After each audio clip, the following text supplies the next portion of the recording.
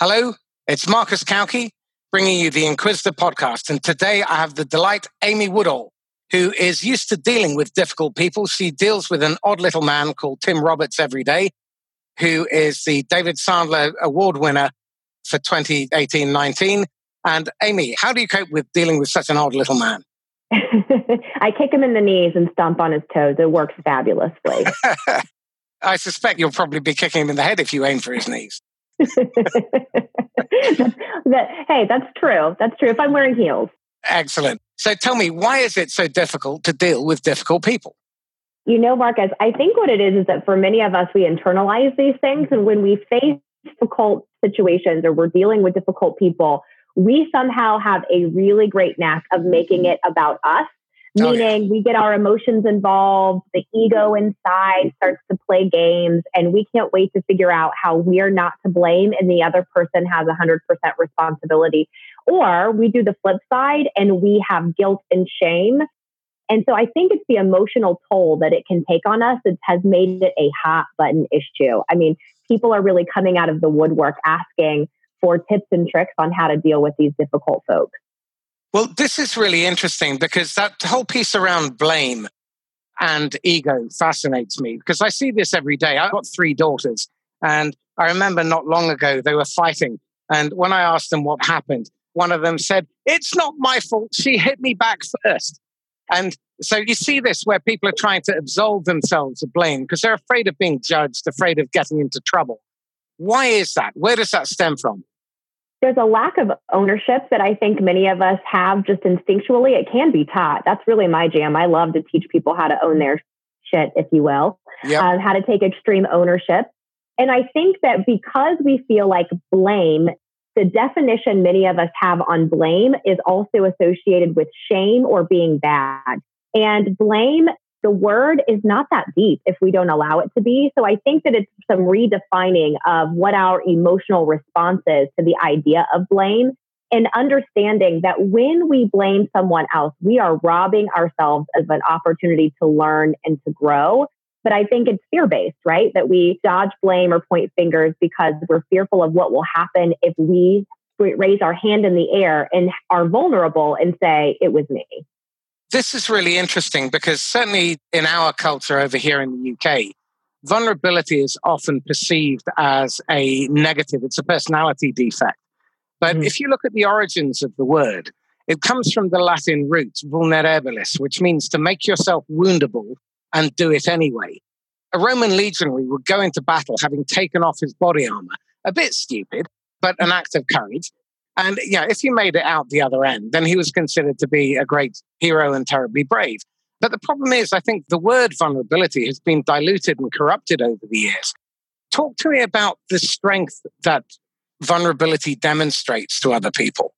I think that we need to replace the idea, again, that's another definition, that we are misinformed with how we interpret that. And so often vulnerability is placed in the same category as weakness.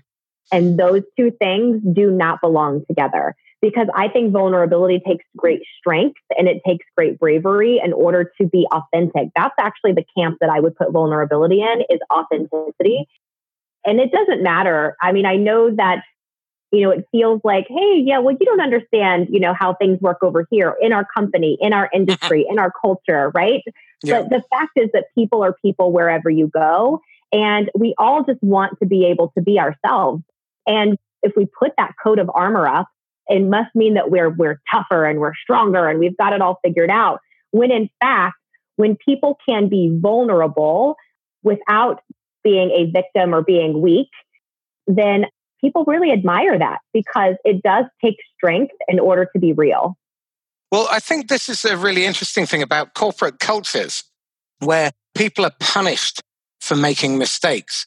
And I did an interview on Wednesday last week with Bill Bartlett about coaching. And what he was talking about there were the 3 Ps of potency, permission, and protection.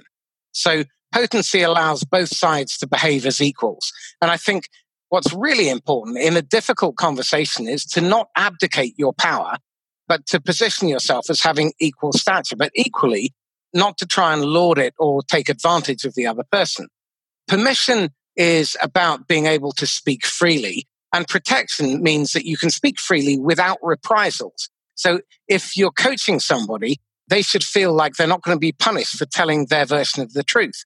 And I think the same thing with difficult conversations. What are your thoughts on that? When we're fearful of retribution, then we lie. And maybe not even out and out lie, but we protect certain parts of the truth because we're afraid of what someone will do with it if we give it to them. And so for sure, being able to allow somebody to feel comfortable enough to be vulnerable, to step up and say, I made a mistake, I could use some help, I could use some coaching.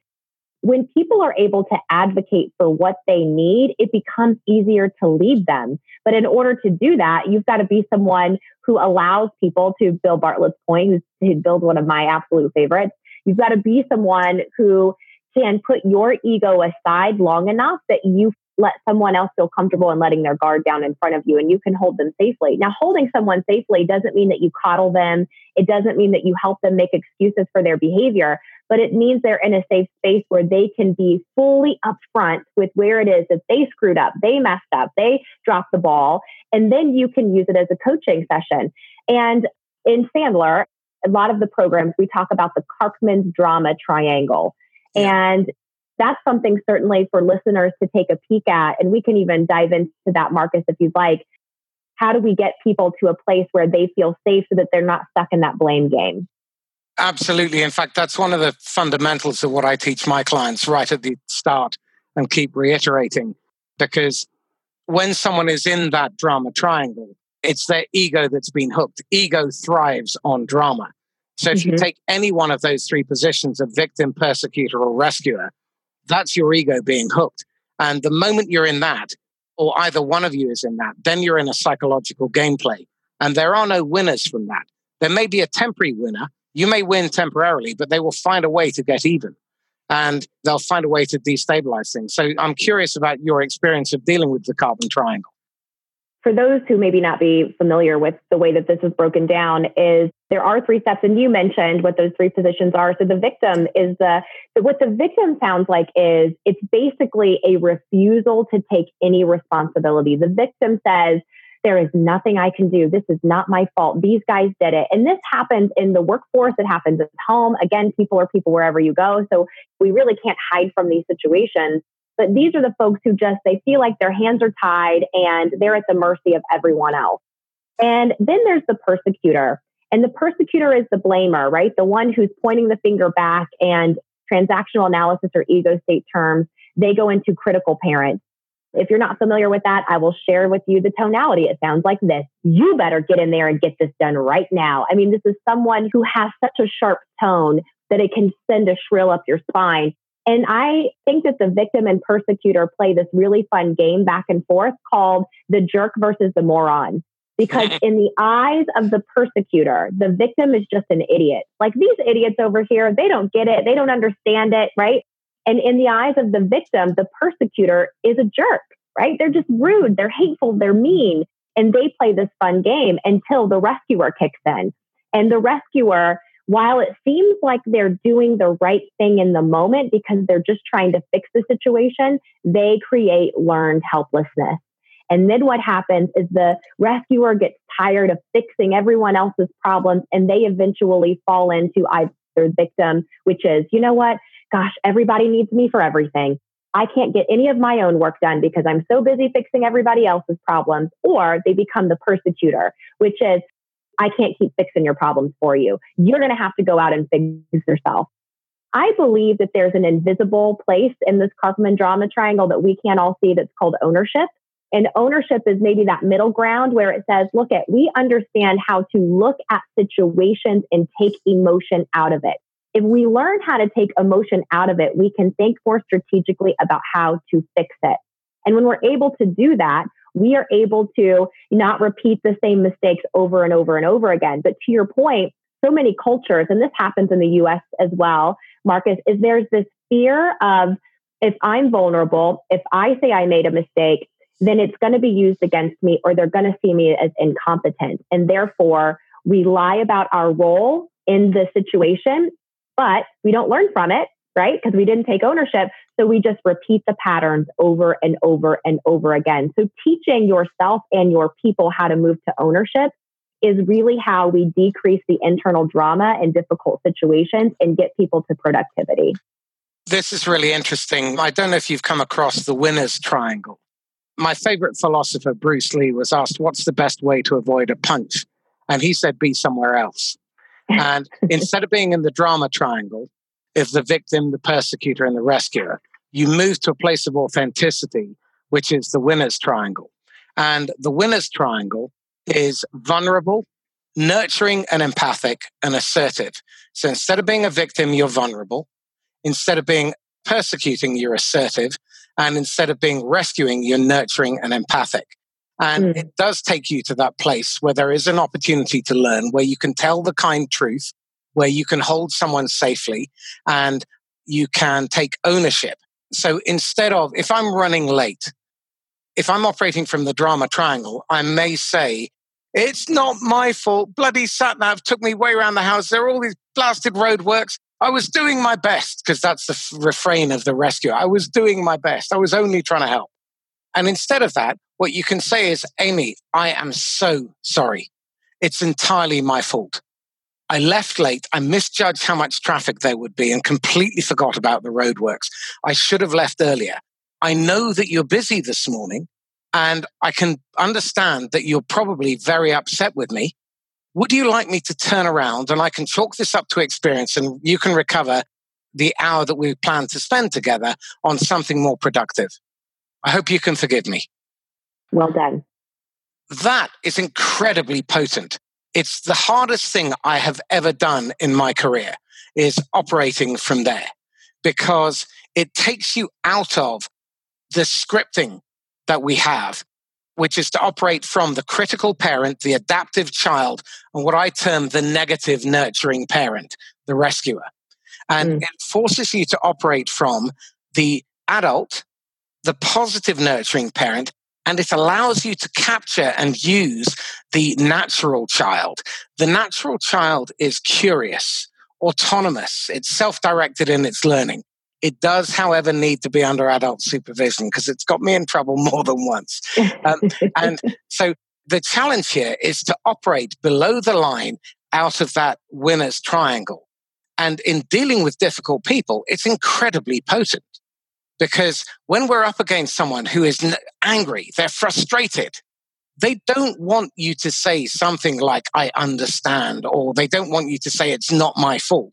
What they want to say is, tell me what you feel. Let me understand from your point of view what your position is. And let me see how together we can resolve this to your total satisfaction. What they're not interested in is you being defensive.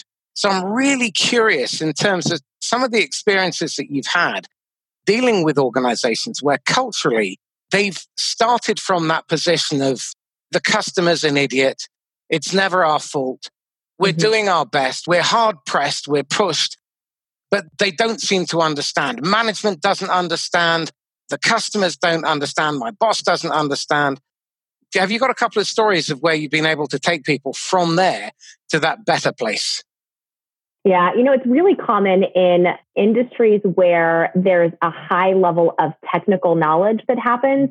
Think of engineering, IT, anywhere where you have people who are super, super smart that are highly needed in order to execute things on behalf of the customer. There's a lot of ego that can reside there, because the mentality is they need us more than we need them, which is a big no-no. Like, look, if it wasn't for your customers, you wouldn't have a job, right? Yeah, absolutely. So coming in and trying to redo and really take apart and put back together a healthier mentality, which is the customer is not always right, but it's usually our fault when they're wrong.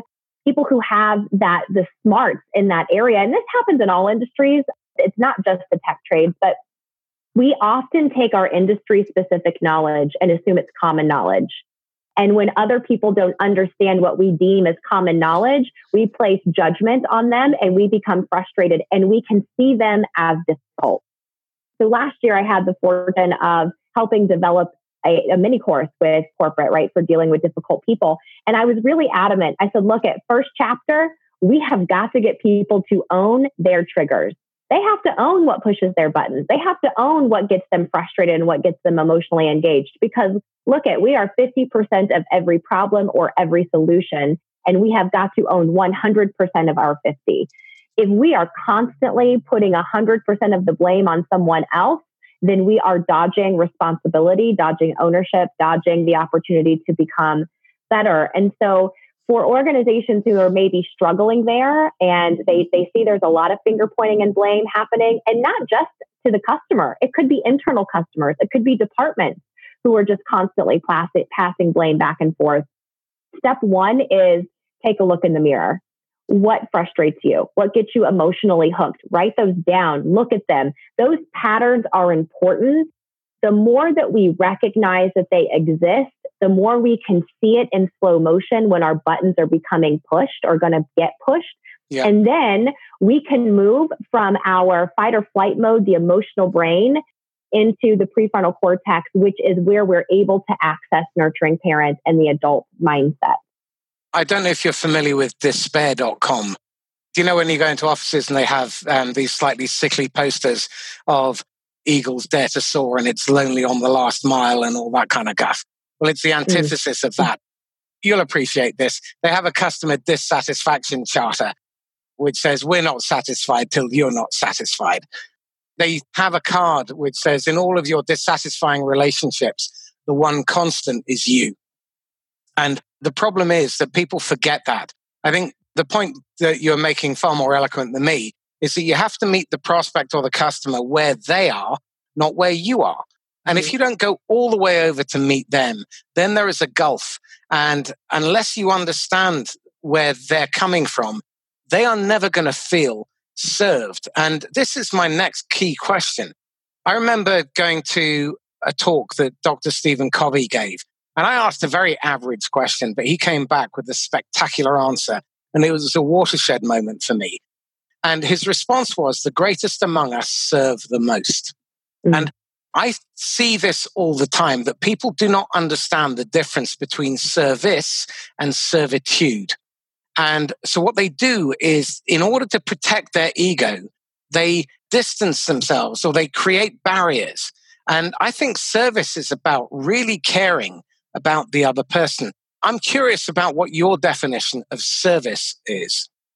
You know, I do think that service is trying to see things from their perspective and also asking the right questions so that you can kind of figure out where did root cause happen. Because the problems and challenges that they're bringing you, when people are emotional and maybe they're frustrated and they are seeming to be challenged, there's a reason for that. But what we often do is we just judge them instantly of being like, oh, well, they're a jerk or they're an a-hole or they're whatever our favorite colorful term is.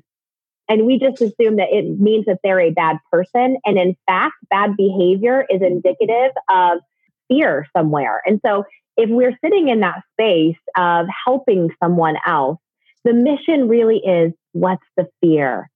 How can we uncover what's the fear? Confusion, right? It could be led by confusion, but being confused is also driven by, that's sort of a fearful state of, I don't know what's going to happen next. And so I highly encourage people who are on the front lines or speaking to customers to get really excited when people complain to you.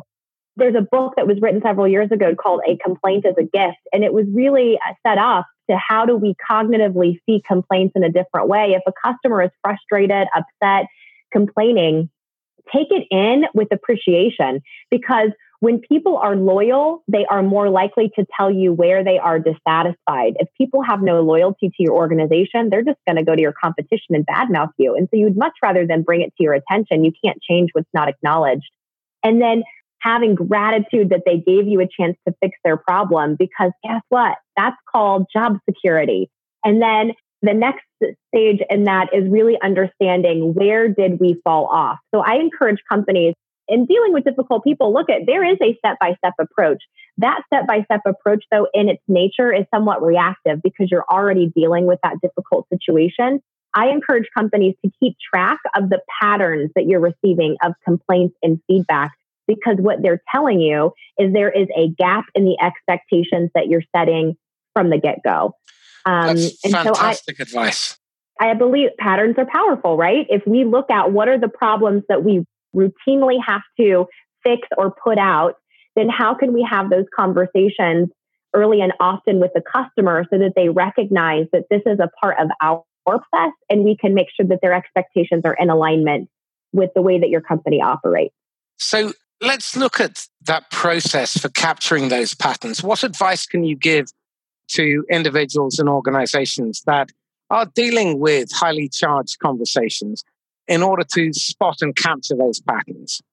I encourage clients to get together once a week would be a good cadence, but for some people, maybe it's once monthly, and just say, what were the biggest fires that you put out over since the last time that we talked, and record what those fires are, and also have conversations on why did it feel like a big deal? Because sometimes our version of a 5-alarm fire, if you will, is very different. That can be mutual mystification of what we seem to be putting out a lot. But if you have those collectively created on a board, then you can go back and start to connect the dots and figure out where is their root cause.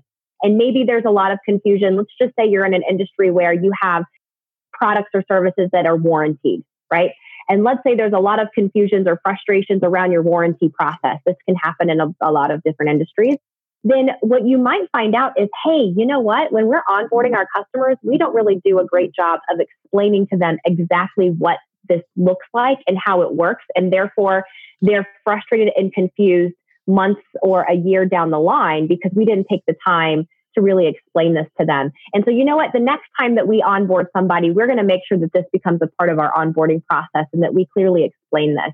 I mean, I think that none of these things are happening in a vacuum, that there is probably consistency in saying, we missed a 5-minute opportunity to have a strong conversation that could have kept us from putting this fire out 6 months down the line. That makes a hell of a lot of sense. Okay, tell me this then. When you're dealing with customers who are pushing the boundaries, let's say, so the warranties run out, but they're still expecting the company to pick up the tab, or where they're taking advantage, what advice do you give in those kind of circumstances? I think you can be politely powerful, but also be curious as to why they're asking for that. So in the process of dealing with someone that's difficult, we all instinctually need to be heard, right? Like if we're frustrated, we're angry, we're mad, we need to be heard. And so when you're dealing with someone who's frustrated or who's being seemingly difficult, one of the things that you might try is saying, hey, how can we make this right for you? What do you have in mind? And let them tell you. Now, that doesn't mean you have to always give them their way. There's actually a lot of science backing up that you don't have to have consensus in order to gain commitment. And so simply by letting them be heard and acknowledging that you heard them, you could give back some other options of saying, hey, I hear you. Here's what I'm thinking. Can we meet somewhere in the middle? You can begin the negotiating from that point out. However, your tonality, to your point, Marcus, earlier on the winning triangle, your tonality throughout is what's going to dictate their response. And so making sure that we don't become not okay and frustrated by what they're asking. Instead, we remain the space for them and we're trying to help kind of carry them to safe waters. The example that I give is dealing with someone who's difficult is a lot like being a lifeguard. If you are a lifeguard and your job is to save drowning people, guess what your first mission is when you get out there? It is to get them to chill out, because if they are freaking out, flailing, throwing punches, they're going to take you both down and you're both drowning. And so difficult customers, difficult people are no different. You've got to get them calm before you can even begin to start to help problem solve. So let them be heard and give them options, negotiate, and be okay with saying, look, at my biggest fear is we're not going to be able to give you what you want and you might want to go somewhere else. Is that what I'm hearing here? I mean, you can use, for anybody who's listening that's familiar with Sandler already, I love that Sandler techniques and tactics can be woven into all pieces of an organization. It is not just sales focused. So you could use some strip lining, if you will. I think it's really important to understand that what we teach actually happens to be highly applicable in sales, but what it really is a human communications model. That's what the Sandler methodology is all about, because I use it in sales, in management, in recruiting and interviewing.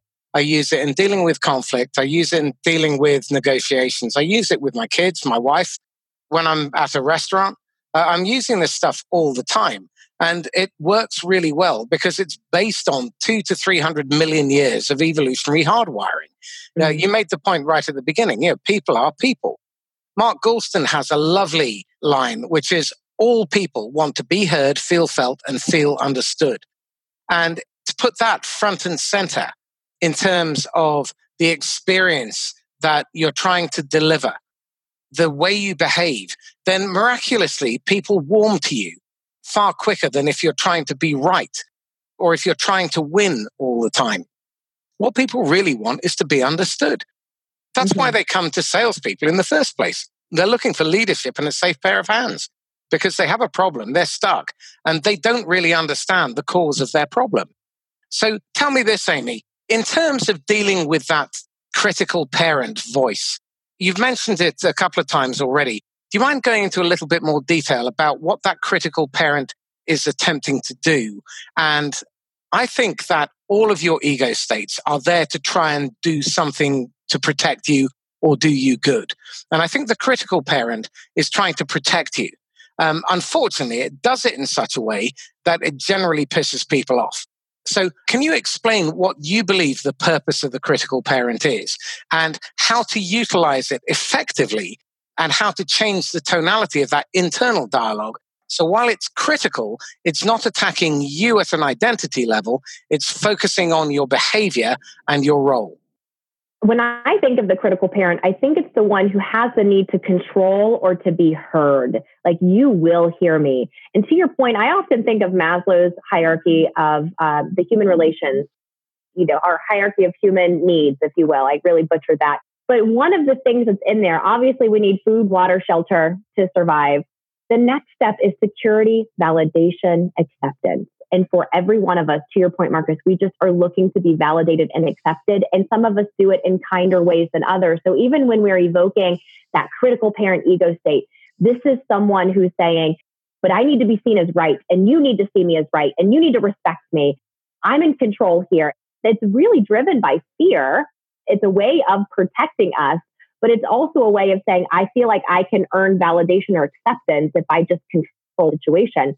That's my take on it. However, when we find that maybe we're in that state and it is dictated by tonality for sure. So practice your tone. It is not what you say. It is how you say it. You could tell somebody to go to hell. And if you do it nice enough, they'll think, well, that sounds like a nice place this time of year. So your tone is going, right? Your tone's going to dictate all of this. So if you find yourself in this sharp, direct, just sort of finger wagging mode where you're just pointing at someone else and you're trying to put them in your place, to remember that you are pushing their buttons and the response you're going to get is probably not one you're prepared for. And then you're going to hop back on that Karpman's drama triangle and you're going to play victim or persecutor. And it all goes hand in hand. So to get the same point across, right? If you're trying to educate or help someone, but you find that critical parent is the tone that you tend to go into, recognize that when we are in that state, people are typically combative or they shut down because we trigger their emotional response. Because parents speak to children, that when you're in a critical parent ego state, you're most likely triggering their child ego state. And the child ego state is based on the emotions that we felt as a kid. So imagine now that you're trying to come to resolution. You're trying to get them to understand and to see. However, you have just pushed them into their fight or flight mode. So you have somebody who's going to fight back and tell you why you're wrong or try and put you in your place, or you have someone who's going to shut down and feel the guilt and shame and run away or just not give you any information. What you've got to do is be able to engage the prefrontal cortex. You've got to be able to engage the logical mindset. And in order to do that, you've got to stay a nurturing parent or an adult so that they feel safe and we're not triggering the emotional response. And so if you want to give somebody that feedback of, well, the information's online. If you just got on there and you looked at it, you'd be able to find it, right? Instead, you could say, well, it's very common that our clients maybe aren't able to find this information online. Would you mind if we just take a few seconds and I can walk you through so that you can find it? And then that way, the next time you have a question, it'll be easily at your fingertips. We're giving people the same information, but with one, they're more willing to listen than the other. That's an outstanding point. Amy, I'd like to wrap up on this. In terms of the internal dialogue that people who are dealing frontline with difficult people are running, how can they learn to get that under control? Because we started out by saying, look in the mirror first. Yeah. I think you have to listen to that internal voice and pay attention to its tonality. Can you give some tips and hints in terms of how you can stop the judgment and stop the critical parent taking a piece out of you? So I'll give you a couple of tips that folks can take home with them. Number one is that nothing is inherently good or bad without your permission. So what I mean by that is every situation that is brought to you, even if it's someone screaming, you know what? We don't have to attach that that's good or that it's bad. It just is what it is. But our opinion is what's going to dictate our response. So one of the best, most freeing things that we can possibly do is just redefine how we look at difficult people and what we deem to be as difficult. Because if you had a conversation in your office, and this is a great conversation internally for companies to have, by the way, which is, hey, what do you think is a difficult person or situation? You would hear all sorts of responses, and some people will agree with you, and some people will say, those kind of people don't bother me. And the difference is definition. So nothing is good or bad without your permission. The second thing to keep in mind is that that person is going to behave in that way, whether you are there to witness it or not. So what I mean by that is it's not about you. It's not about you. It's probably not even, it could be about the company, but just know that their response is not personal. So we've got to have the IR theory conversation with ourselves, that we are responding to this from a roles perspective, and this is not an identity conversation. The identity does not need to get mixed in unless we allow it to. And then the next piece of that is learning how, when you are triggered and you recognize your triggers, and if you become very in tune with your emotional responses, understand what is your physical response to pressure. Do your hands shake? Does your face get red? Do you get flustered? Know what that is, because the minute you feel yourself coming into that space, learn how to breathe. Breathing is what allows our body to shift into this moment and not get caught up into what our reactive state is going to be and all of the hardwiring that we have from the past and the ego states that are going to take hold. Learn how to breathe so that you can access your prefrontal cortex.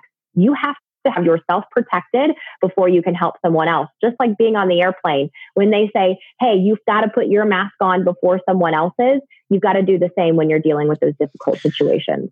That's outstanding advice. And in fact, Mark Goulston has a 5-step exercise called Oh Fuck to OK. So when you realize there's a catastrophe, you've screwed up, whatever, the first thing you say is, oh fuck, I've screwed up.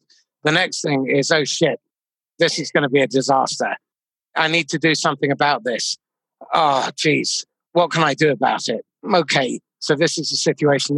In under a minute, you can stop that amygdala hijack and you can bring yourself back down. It's really important to understand what's going on inside your body, because your endocrine system is pumping out cortisol and adrenaline. And those hormones, if they're pumped out in volume, can stay in your body anywhere from 20 minutes to 2 weeks, depending on the level of stress that you're suffering from. And they make you sick. So if you are dealing with difficult people on a regular basis, pay heed to Amy's advice. First of all, it'll make you live longer. And secondly, your experience on the planet will be significantly enhanced. Amy, thank you. This has been really insightful. I understand that you produced an online course. Can people get that from the Sandler Shop? Yeah, so there is a mini course. So it's 4 chapters dealing with difficult people, where we break down the proactive approach, the reactive approach, the how to identify your triggers. We really go through a lot of the stuff that they can find on, I think, learn.sandler.com. Excellent. So I'll provide a link for that to the Sandler Shop so you can download it straight to your PC or phone. Amy, how can people get hold of you?